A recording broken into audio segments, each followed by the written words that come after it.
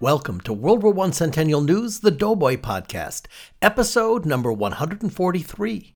The Doughboy Podcast is about what happened 100 years ago, during and after the war that changed the world. It's not only about then, but it's also about now. How World War I is still present in our daily lives in countless ways. But most important, the podcast is about why and how we'll never let the awareness of World War I fall back into the mists of obscurity. So join us as we explore the many facets of World War I, both then and now. I'm Theo Mayer, the Chief Technologist for the Commission and your host. Welcome to the next installment of our Focus On series, where we dedicate the episode to a single subject. The subject this week, A Century in the Making, the story of the National World War I Memorial in Washington, D.C., and how it's coming into being after nearly a century of oversight. Before we get going, I have a couple of important announcements. First of all, I'm very excited to let you know that for 2019, the Doughboy Foundation is supporting and promoting Bells of Peace. That's a national bell tolling for Veterans Day 2019, which especially remembers our World War I veterans because the tolling is at 11 a.m. on 11/11, the same month, day, and hour of the World War I armistice on the Western Front. Bells of Peace was hugely successful last year, so again, the Doughboy Foundation will be supporting a 2019 national bell tolling at 11 a.m. local on November 11th. And to support that, we're reviving the Bells of Peace bell tolling app introduced last year. If you don't have a local bell, we have an app for that. The timer for the app will be reset, and the app on your smartphone will be counting down to 11/11/2019 at 11 a.m. local. And as you could last year, you can select the bell sound for your tolling. And for those of you that had some problems with getting their phones to toll automatically, maybe it's an older model, or maybe you have some confusions about how your phone works, we again have a manual mode that will let you commemorate by simply tapping your phone for each peal. If you already have it installed, it'll refresh around November 1st, or search the iTunes or Google Play stores for Bells of Peace. That's Bells of Peace.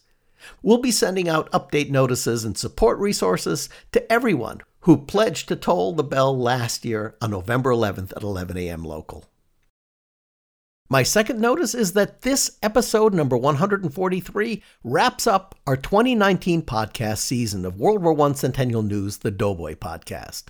We're going to take a little break for a few weeks, and while we're recharging our batteries, we're going to offer you some early episodes to enjoy. With the many tens of thousands of new listeners who've joined us recently, most of you will find these episodes brand new. And for our long-timers, I know you'll enjoy our selections even more.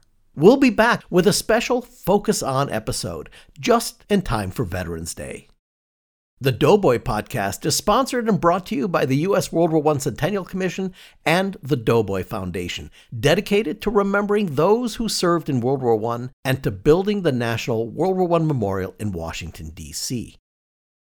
So as we dive into the story of how this memorial has come from concept to near reality, big news. On Thursday, November 3rd, the memorial project cleared all final design approvals.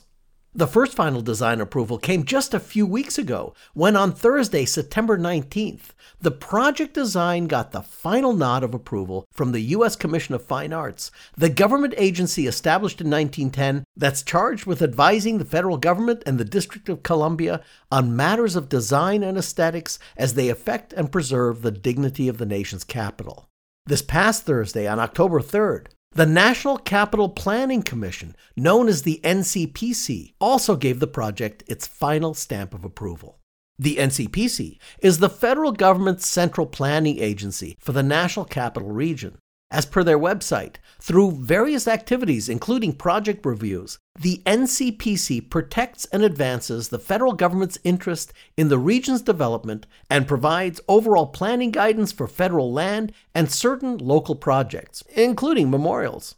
Not to oversimplify it, if the CFA are the guardians of Washington's look and feel, the National Capital Planning Commission are the urban planning guardians. With their approval, that completes the design review of the memorial. Of course, as the ultimate owners of the memorial, the National Park Service, on behalf of the U.S. Department of the Interior, will continue to review and confirm the engineering construction plan details to make sure that it's being done to their standards. But from a creative design standpoint, the memorial is complete and approved. If you're interested in seeing exactly what the National World War I Memorial in D.C. will be, down to the stone, metal, materials being used, the lighting, the plantings, the access, the nuance, we have an 80-page PDF design document that you can download, available at www.cc.org/memorial-design, all lowercase. And we'll also put that link near the top of the podcast notes. And of course, with this completed design approval, it's great timing and appropriate that today's entire episode of the Doughboy Podcast is tracing back the history of how we got here, as the week's focus is on a century in the making, the National World War I Memorial in Washington, D.C.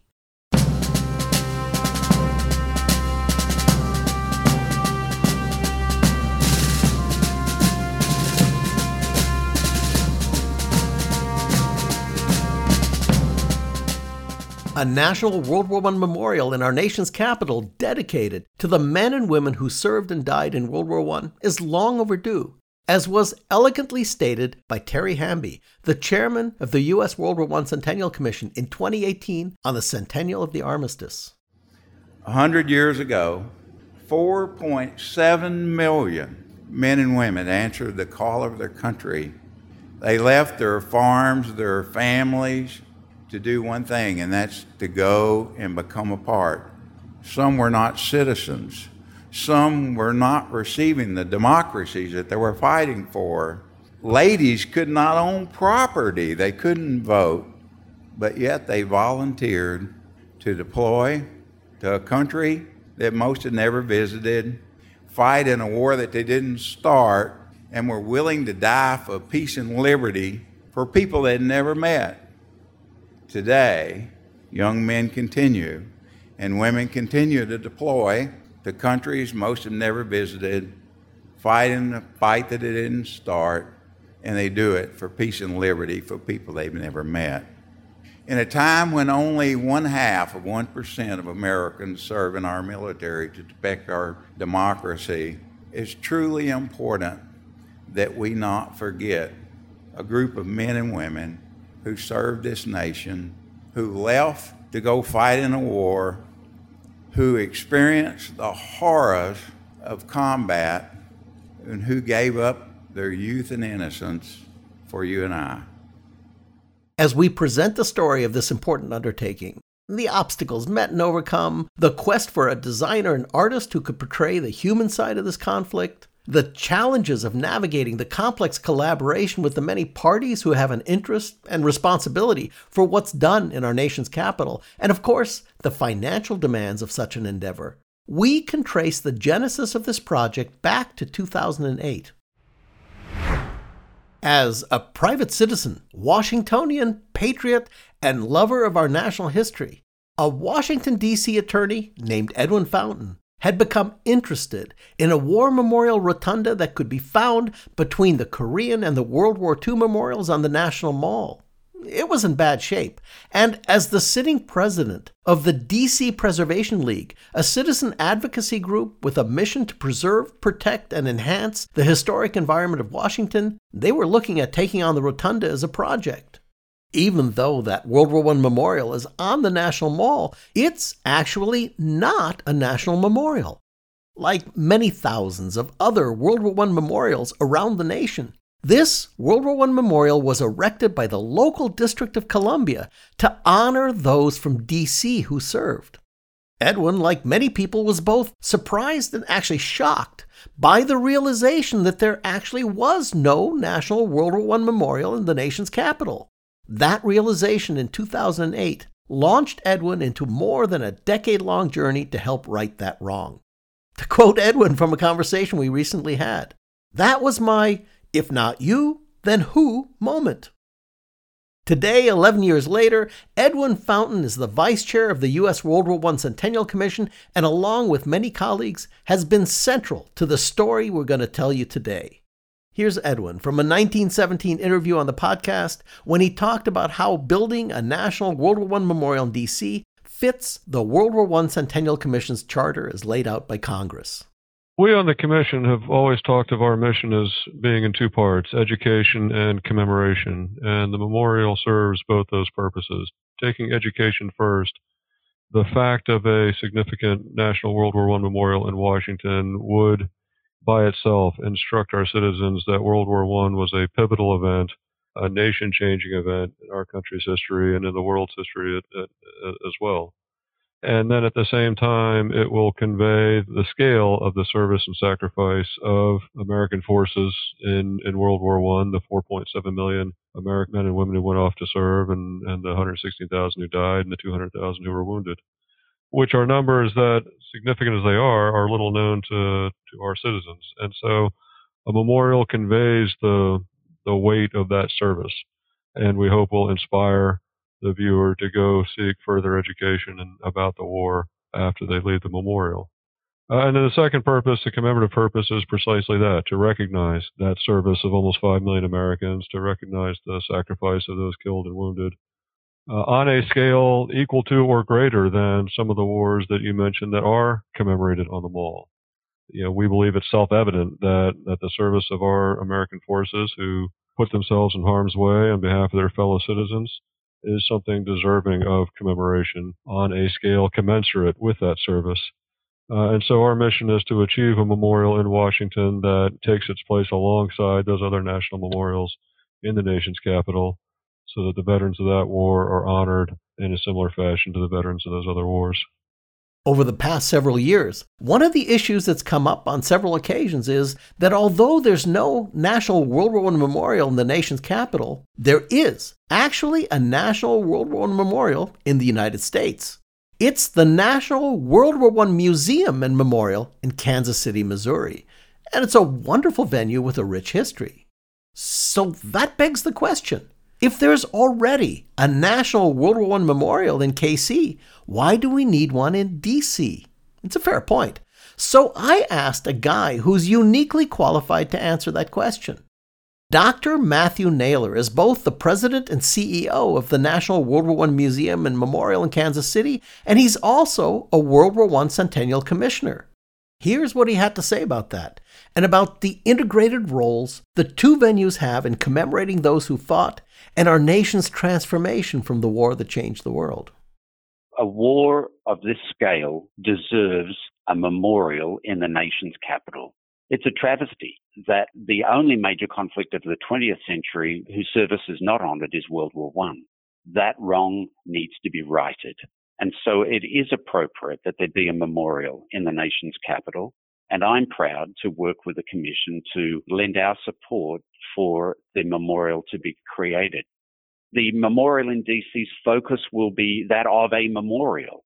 But together, I think we do this work of understanding what is arguably the most consequential conflict for the United States. We're looking forward to the opportunity of pointing them to the memorial in DC to further enrich their understanding of World War I, and then being able to see ourselves as being partners in telling the story of American service and sacrifice. And then the larger task, which is specifically about the work that we do here of the war's enduring impact. The work in DC honors Americans who served. We're able to expand that mission here at the National World War I Museum and Memorial in Kansas City, Missouri, to tell a broader story of the global impact of the war, of the engagement of all of the belligerents. There's not a day that we don't wake up and hear news on the radio or on the TV, which is not as a consequence of decisions made during World War I. That enduring impact is something that we're able to tell, and being yoked with a memorial in DC is something that we very much look forward to. In December of 2014, Congress authorized Pershing Park as the location for the National World War I Memorial in DC. Two of the bill's sponsors in the House were Representative Emanuel Cleaver, a Democrat from the 5th District of Missouri. That's where the National World War I Museum and Memorial is located. And Republican Ted Poe from Texas, making this both a bipartisan effort and another indication that there's a confluence of interest and support from Kansas City. Congress's choice of location, though controversial in some circles because it's not directly on the National Mall, is actually a wonderful location. It's both amazing and challenging. Amazing because the memorial will occupy an almost 2-acre oasis just a block east of the White House. Challenging, especially in design, because the memorial must integrate into an existing urban park. Here's more from Edwin Fountain. This is an unusual site for a memorial in Washington because we are not working from a site that is currently just a blank expanse of grass. We are working within an existing urban park, and unlike those other memorials, the World War I memorial will have to serve not just as a war memorial, but as a war memorial within a living, breathing, well-functioning urban park. And so one of the directions we received from the design approval agencies who we go before was to work within the contours of the existing park. And that park, of course, has the existing memorial to General Pershing in the southeast corner of the site. But the central feature of the existing park is this large basin of pool of water in it's sort of an amphitheater space with terracing leading down to it. And what we are doing is proposing to insert the memorial sculpture along one edge of that pool. And then there will be a boardwalk of sorts leading over the pool directly to the memorial so that the viewers can engage very directly and interactively and very personally with the sculpture itself. The commission was given a literally monumental task of creating a memorial to take its place among the many famous, revered, and iconic remembrances in the nation's capital. How do you do that? Instead of soliciting design ideas from a limited and select group of famed architects and designers, in May of 2015, the World War I Centennial Commission threw open the project to anyone and everyone as they announced an open international design competition for the project. And because anyone could enter, they did. Design concepts were submitted by many of the most famed architects in the world, but they were also submitted by grade school classes. In a wonderful burst of global creativity, an amazing collection of over 350 ideas came in. I was on that project, helping to organize and publish the submissions on the web and curating the public comments. Making sure they weren't advertisements or somehow totally profane. An austere selection committee of world-class experts were assembled to review and down-select the submissions to a small group of 5 finalists.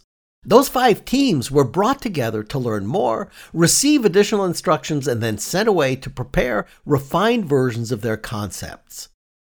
So imagine how incredibly thrilling it must have been for a bright young man named Joe Weishar, a recent Arkansas architectural graduate still working as an apprentice in a Chicago firm, to learn in January of 2016 that he and his recently acquired submission partner, sculptor Sabin Howard, had won the competition.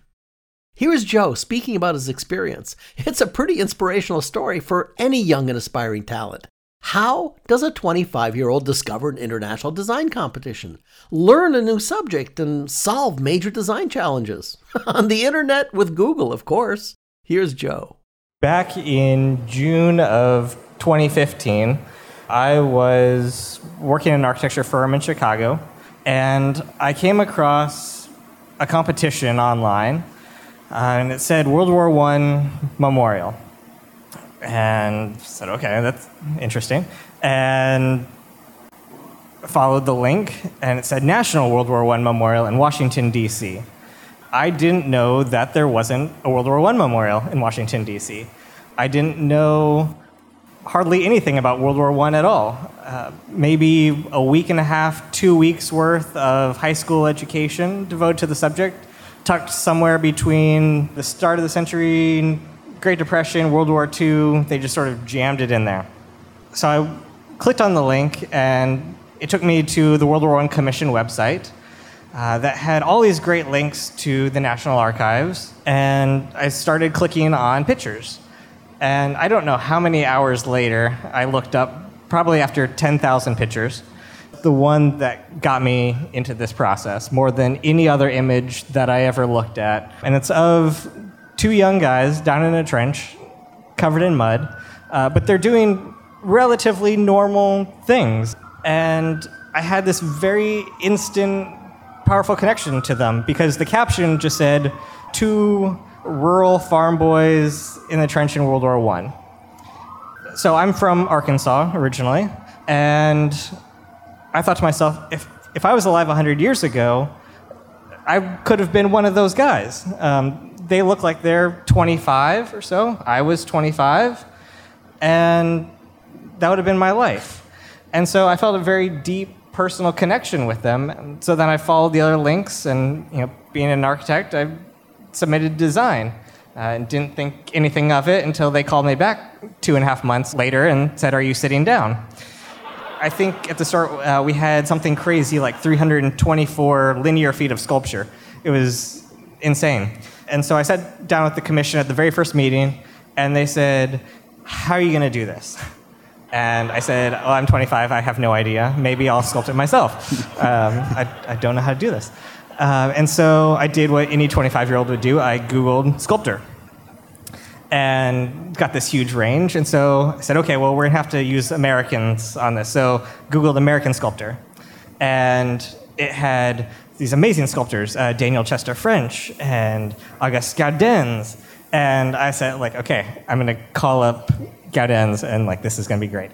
And he died in 1901 or something. So then I had to Google American sculptor living, and it came up with the National Sculpture Society, and I went through all of their web pages, and then I came to Sabin's web page, and instantly I knew if I could do this myself, this is what I want it to be. Sabin Howard, a classicist sculptor, and Joe seemed fated to come together for this project. Here, Sabin fills in more of the story. It's a really interesting combination, the two of us. And I call this a miracle that we've gotten to this place, because Joe actually had the vision to think of something that's not the usual. It's not corporate at all. This is truly from the heart and carries the passion that is necessary to instill in the visitor a reaction.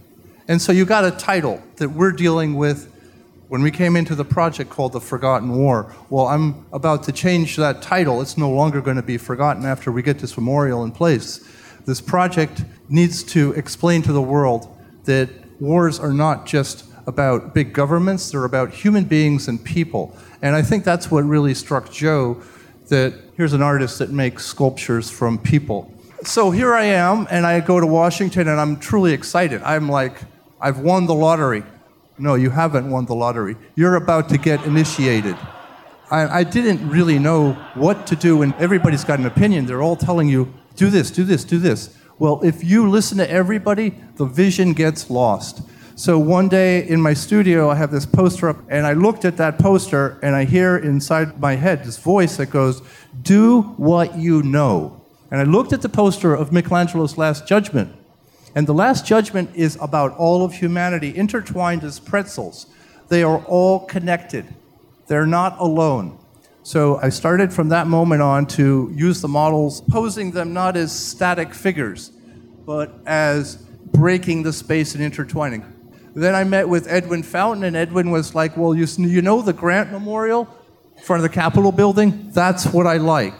So that was my litmus. And then underneath it is the Parthenon, which is what I knew would bring the heroism and the power that was necessary to impart that message to the visitor. So then we started this really long process of iterations with Edwin Fountain and the Centennial Commission, and they put us through our paces. But as we moved along, the story got really sharp, and every single figure started to have a meaning to tell that story.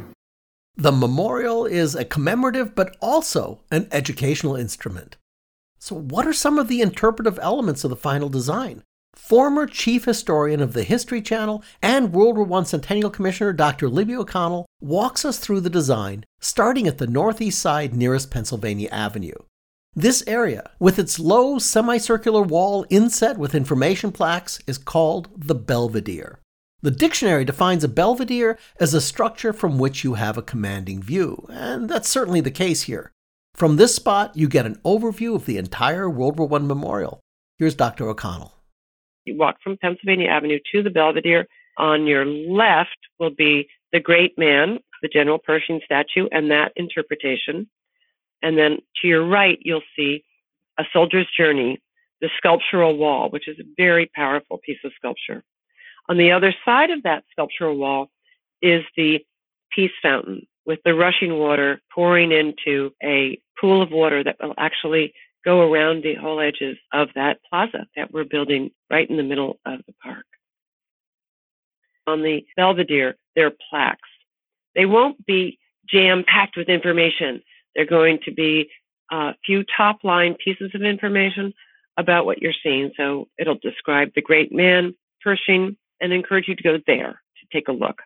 And the other one will look at the memorial wall. And the third plaque will also show the fountain, because you won't be able to see it, but it'll say behind the Soldier's Journey is the Peace Fountain. Another part of the park will hold a 3D map where you can look at the small version of the map as if you were what's called a bird's eye view. You can look at from the top, or a drone's eye view we say today, and touch it and get a sense of how it was built and how it's framed. A secondary interpretive element is the flagstaff. There'll be a quotation on the berm. You can see the Washington Monument in the distance on the right. And it occurs to us that this would be a really nice place to have interpretation and educational information about the immigration and the doughboys. And who were the doughboys? One of the things we want the public to know is that our Army in World War I was made up of immigrants. Over 20% were foreign-born or born to families who had just recently arrived. Young men from all over the country, very ethnically diverse. There were a lot of immigrants who were members, and there were people who joined to claim citizenship. American Indians fought as doughboys. They were not citizens at the time, but they were dedicated warriors and fought heroically for the American Expeditionary Forces. We also have African Americans who were fighting.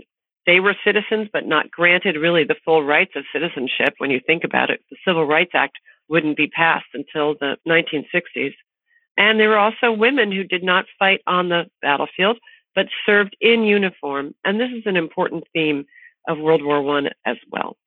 So we're going to be talking about the diversity and citizenship right here. And it seems like in the future, we might have naturalization ceremonies in front of the flag. We want to salute the doughboys for their service and their dedication, and all of the people who supported the doughboys as well. We also want to recognize today's veterans and encourage people to learn about citizenship. When you become a citizen in this country, you have to pass a test, and you're supposed to know a lot about the history and civics in America. I think we should be challenging all Americans to know that. I see this as a place where people could come and learn about racial groups that joined together for this battle. There are also stories of discrimination and prejudice against them, but also people who have got a real chance for the first time. So it's a complicated story, but it's an interesting one and has a lot of echoes in America today. And that's one reason why I think it's so important. The central sculpture, titled A Soldier's Journey, will be just over 58 feet long, made up out of 38 figures that are literally just a little larger than life.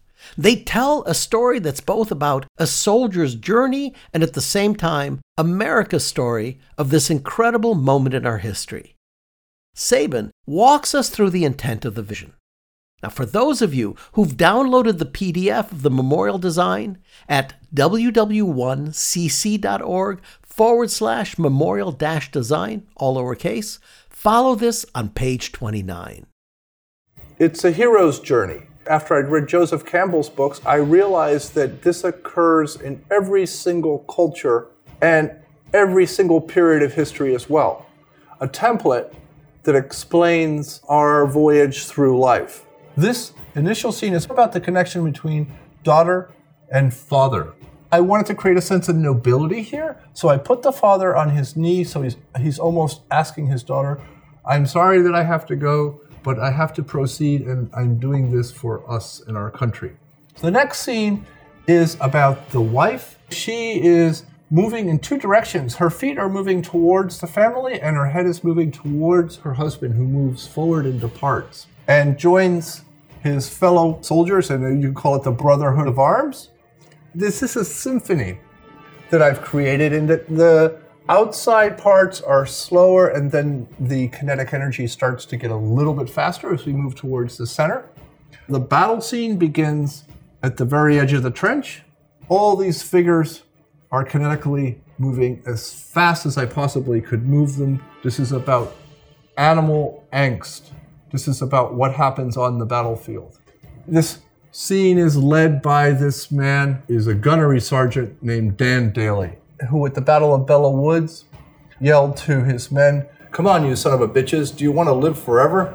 The pose that I've picked here is about courage, the strength to go forward into places that you've never traveled before. They're about stepping into the void. The battle scene is driving down into the ground, and you have this diagonal that goes down, and this is part of the X. X is a symbol for transformation and change, and it follows these mathematical ratios of the golden sector. This is very structural, it's very classical. The soldier falls directly in the center of the composition. So he balances things out.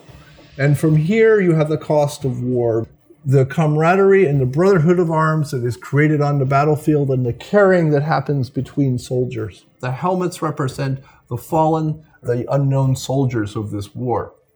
The next scene explains mustard gas and its effects on the soldiers with the blindness, and the nurse shows the caring quality that the nurses had to have to help the soldiers through such a horrible experience. This diagonal rises and brings you back to our protagonist.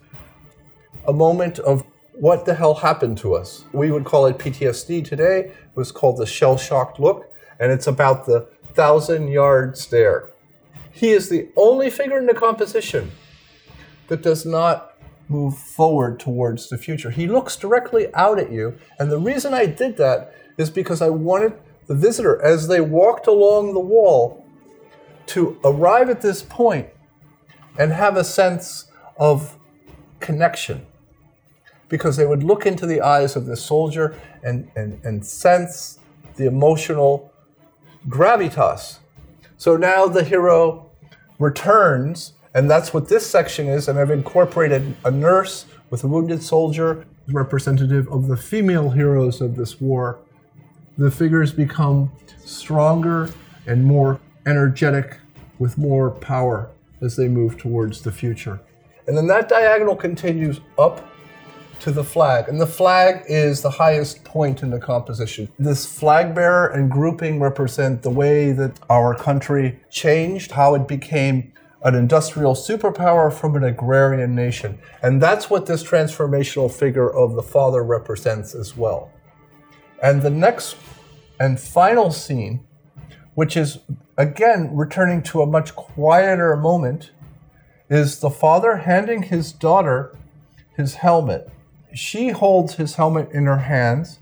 She divines the future, and she represents the next generation, which is World War II. And that is the story that I've created here to give a visceral reaction to something that was incredibly tragic and transformed the globe and our society. Sabin Howard is a classicist, a traditionally trained sculptor who spent a career working in the style of the classic Greek and Renaissance masters. And it's this human, classic, lifelike style that drew Joe Weichar to approach him. So it's ironic that for this project, Sabin found himself thrust into the future, incorporating advanced 3D technology and learning how to blend that with his traditionalist methods. It started with a visit to Sabin's studio by Richard Taylor, the president of Weta Workshop, the New Zealand special effects house owned in part by filmmaking innovator and World War I enthusiast Peter Jackson. Weta has played a major role in innovating groundbreaking special effects for major motion pictures like the Lord of the Rings series and James Cameron's Avatar, among a lot of others. Sabin tells us of this initial meeting when Richard Taylor looked him up and came to Sabin's studio in the Bronx. the universe lined up for me in a really fantastic way. So I guess what I do is kind of like stepping into the past, because since like the 90s, I've been running a studio making classical figurative sculptures that are reminiscent of the work that the Greeks did, like with Hellenistic bronzes, and then the Renaissance with what you see in Florence. And then that's the tradition that I'd always been working in. So that's where the launch off point was. And he came in, he saw the drawing that I had done for the Commission of Fine Arts and said, you know what, I just did this national memorial for New Zealand that is showing at the Te Papa Museum in Wellington, and it's called Scale of Our Wars. And you're working exactly the same way we are, where you're working with live models, you're taking photographs, and you're recreating what World War I looked like. This is amazing. I'm quoting him. And so then we got talking for 3 hours, and he said, listen, why don't you come to New Zealand?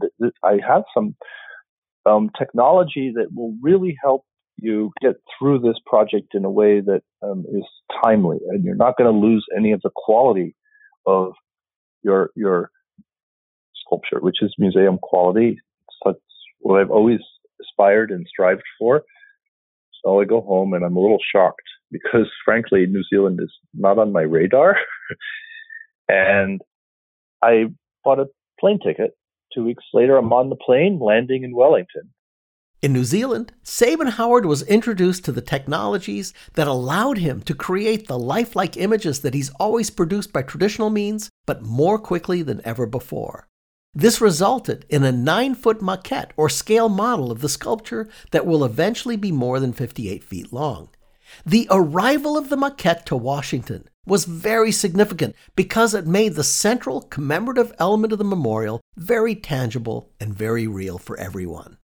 Well, first of all, what I've always done is it's art about human beings.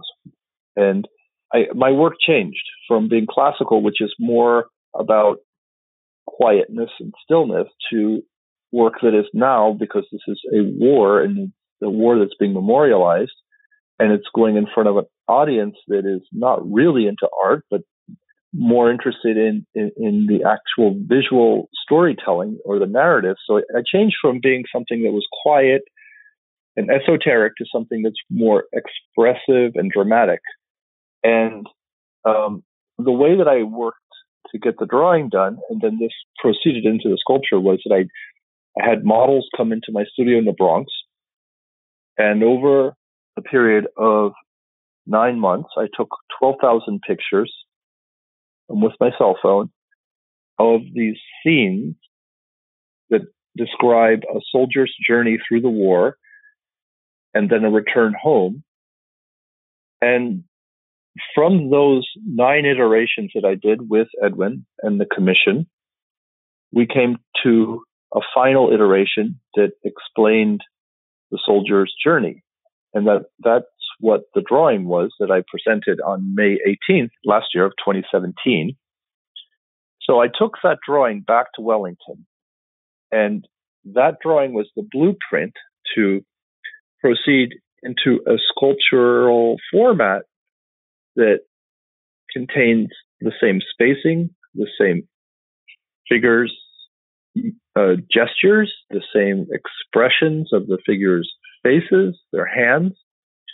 And what we did is we reshot every single photograph of every single model, and I used my old photographs as well as the initial standard. And that step then was given to a crew that I ran. I was basically art directing a crew of 6 sculptors that are international. They're from all over the world. And we went into the computer using a platform that's called ZBrush. ZBrush is basically a 3-dimensional modeling of whatever you wish to do. In our case, it was the figure, and we recreated 3-dimensionally these figures on a computer.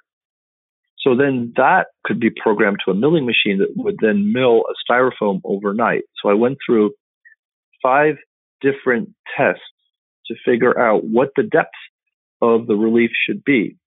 And by the 5th test, we all decided that it was imperative that the sculpture be much deeper, much more in the round, less flat, because we needed to create something that carried a sense of drama. Now, the intention was to make sculpture that is very similar to the Shrady sculptures in front of the Capitol building in Washington. And that's art that's very powerful. It's very evocative. It has a lot of movement, a lot of drama, a lot of punch. It's not quiet. It's not classical. It's expressive. Our subject matter for this memorial is a war. You're going to show something that is carrying all those elements of force and emotion and movement. So we established that we were going to do it this deep with the milling of these styrofoam pieces done over probably 4 or 5 weeks. And then the next step was a final print of that we okayed. And then we milled plastic. And the plastic then was molded. And then from that mold, clay was poured into those molds. And then I started sculpting traditionally. So that was more or less October. And then from October till December 15th, I had a crew that helped me for the first 4 weeks. Then I kicked everybody off. And I was just me alone. And I sculpted 38 figures there. I resculpted all 38 figures within this period, which is a little Herculean and epic, but it was just nonstop sculpting. It's good to be in a place like Wellington where you have no distractions and there's a sense of peace. And that's all I did. Bringing this 9-foot sculpture to a place that it's cohesive. It's all up to the same level. Then the next steps were molding of that clay, which we had to disassemble it. So that's disassembled and cut up into maybe also 100 pieces, 100 separate molds. And then that's filled with resin. That's where we are right now. I go back, the resin will be reassembled to be exactly what the clay was. And then we're going to patina that, and we're going to ship back that to the United States to make that meeting in Washington on February 15th. Of course, the project of creating the National World War I Memorial in Washington, D.C. is progressing down a dizzying series of parallel tracks. Now, we can't do justice to the complex and multi-tiered effort required, but suffice it to say that the creative team continues to refine the artistic side of the project, while others go into full-speed action on the financial, regulatory, interpretive, educational, landscape, lighting, permitting, public relations, construction prep, contracting, and administrative fronts. Joe Weishar sets up a 3D modeling and rendering capability and starts to assemble and issue fly-through animations of the memorial based on the ongoing and changing designs, offering everyone a tangible vision of the plan. Day scenes get rendered into night scenes as the lighting team designs and defines that aspect of the project. Just on the regulatory side, collaborative approval for every aspect of the project design needs to be obtained from the U.S. Commission of Fine Arts. The National Capital Planning Commission needs to pore over the urban planning aspects. The National Park Service, the ultimate owner and operator of the memorial, acts as the official applicants requesting review and approval by the other agencies, and of course, they need to review and verify all the engineering construction details for implementation. And oh yes, let's not forget, the project needs to come up with around $41 million so that we can actually build the memorial. Sponsors begin to come on board with names like the Pritzker Military Museum and Library, the Star Foundation, the Diana Davis Spencer Foundation, Walmart, Bank of America, Coca-Cola, the NFL, the Marriott Foundation, General Motors, the Richard Lounsbury Foundation, the VFW, the American Legion, Bechtel, Mellon, and dozens of others, too many to list, including private individuals helping with small but critical donations. And soon, $28.5 million are in place, and some additional $17 to $20 million in requests are outstanding and pending. Meanwhile, Sabin Howard continues to work towards the full-scale sculpture. From New Zealand and the Bronx, the story shifts to the UK. Tracy Slatton, an award-winning international novelist, And Sabin Howard's spouse has put her writing career on pause as she steps into the crucial role of Sabin Howard Sculpture Studios' project, operations, and everything manager. Tracy and Sabin spend months in 2018 researching foundries, trying to find the right resource that has the scale, technical capability, experience, and skill to take on a project of this magnitude. There are a number of candidates, but when you get down to it, a very limited set of foundries that could actually fulfill the mission. The research was undertaken with the bedrock of Sabin's 30-plus years of working with various foundries. Now, Sabin's well aware of the intricacies of bronze pouring. The size, scale, and complexity of this bronze relief posed multiple problems in all phases of fabrication, including the armature, sculpting, molding, casting, integrating internal support structures, finishing, patinating the piece, transporting it to Pershing Park, and finally setting it in its place. Any one of these steps could go awry, spelling catastrophe for the project. After visiting multiple and the best foundries, Pangolin Editions emerged as a clear choice. Located in Stroud, UK, Pangolin Editions offers an expansive, highly organized, factory-like approach to bronze casting from the beginning to the end of the process. In February of 2019, I spoke with Steve Mall, the director of Pangolin Editions, as he explains how they and the artist interact and some of what they provide. Well, primarily, we're a foundry that works solely on artwork. We're by far the largest foundry in the UK. We started a little over 35 years ago, very humbly in the back garden of our founder's greenhouse, in the back garden of their parents' home. We have now grown to be a little under 200,000 square feet, and we have a team of 180 craftsmen and women. So we've grown to meet the needs of a burgeoning art world, and one where they continue to find bronze an enduring material.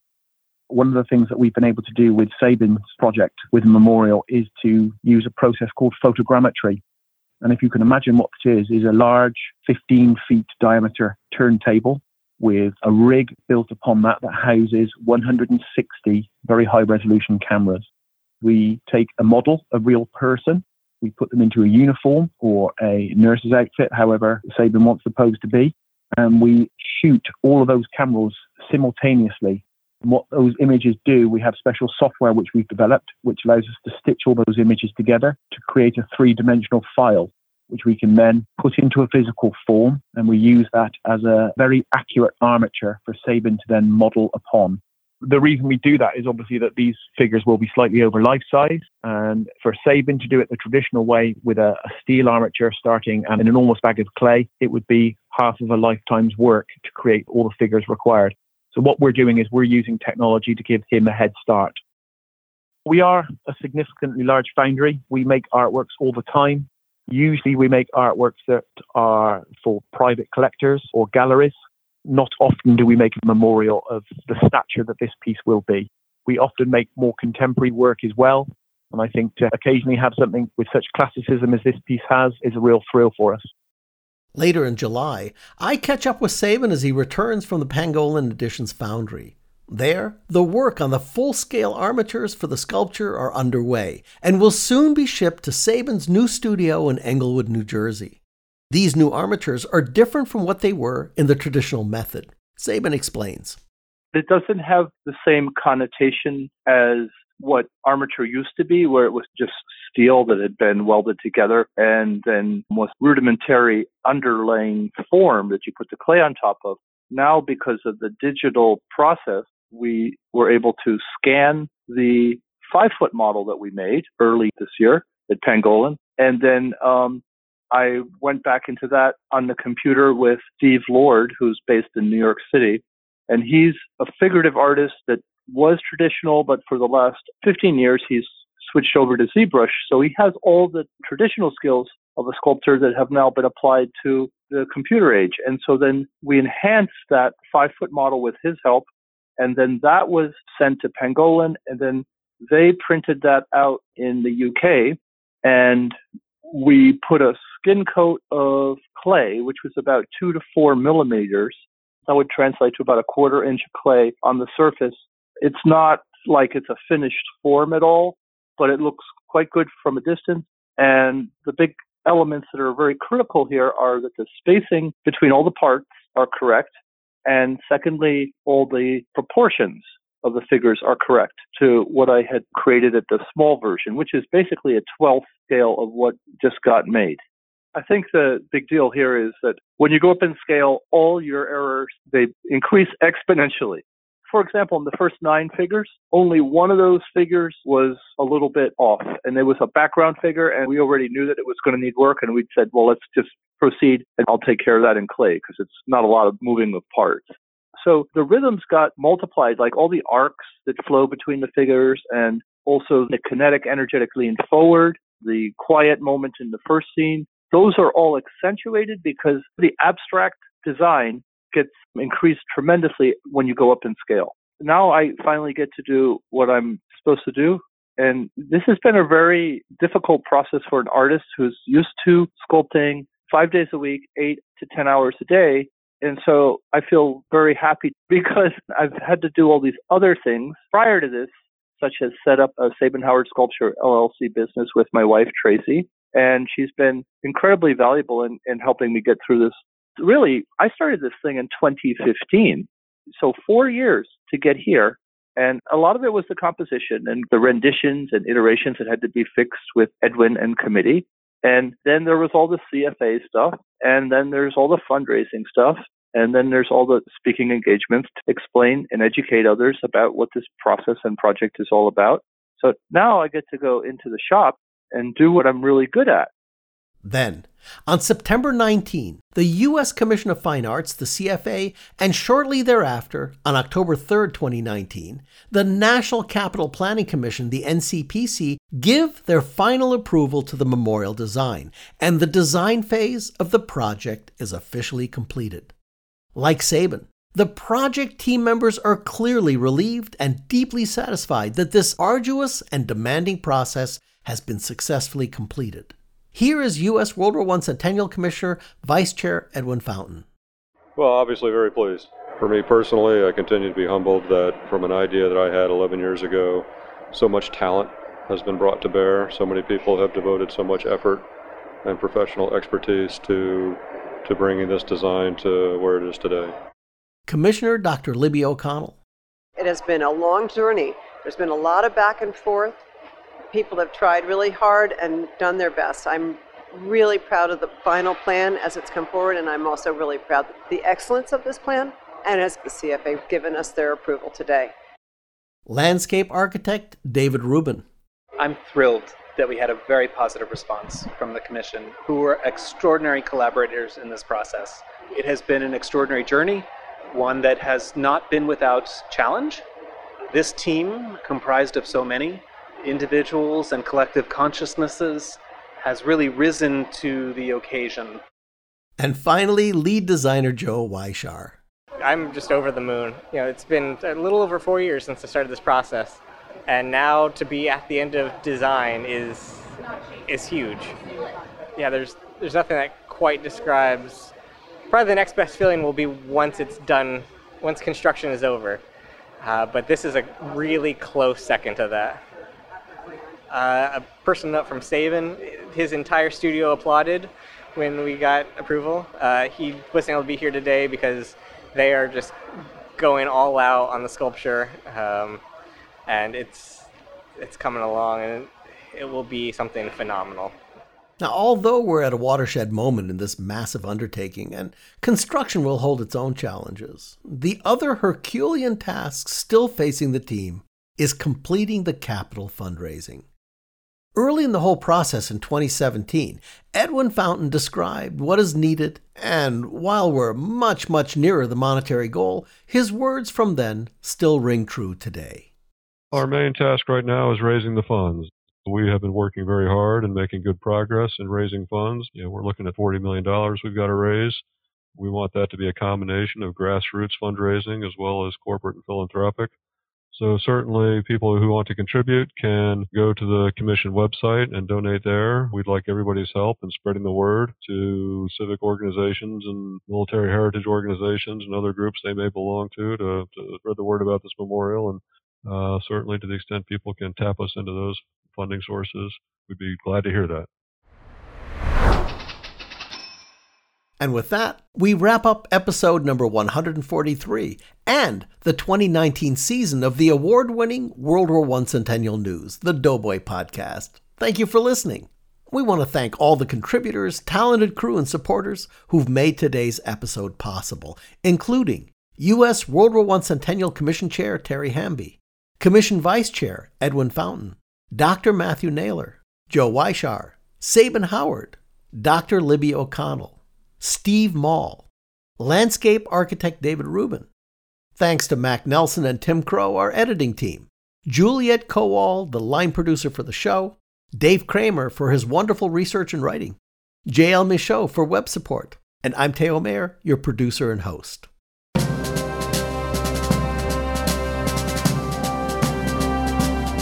The U.S. World War I Centennial Commission was authorized by Congress in early 2013 to honor, commemorate, and educate the nation about World War I on the occasion of the centennial of the war.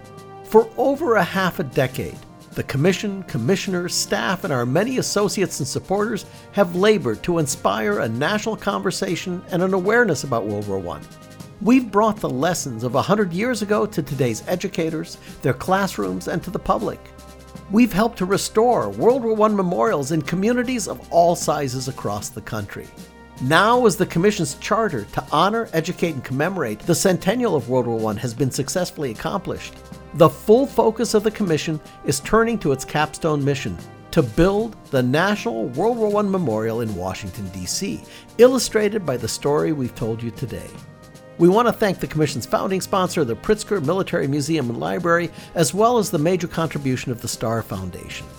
Thanks to our podcast sponsors, the U.S. World War I Centennial Commission and the Doughboy Foundation.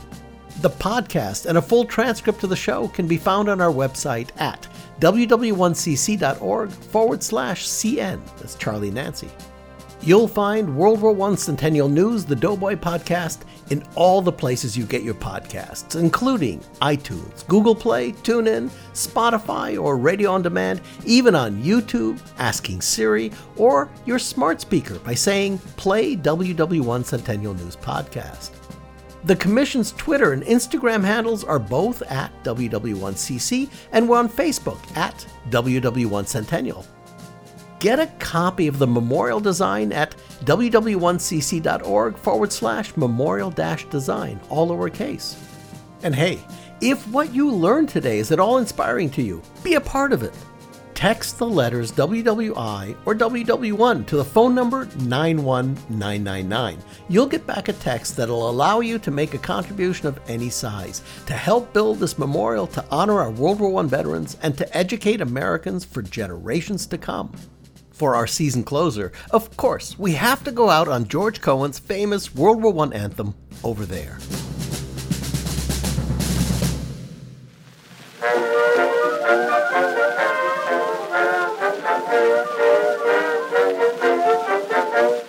Johnny, get your gun, get your gun, get your gun. Take it on the run, on the run, on the run.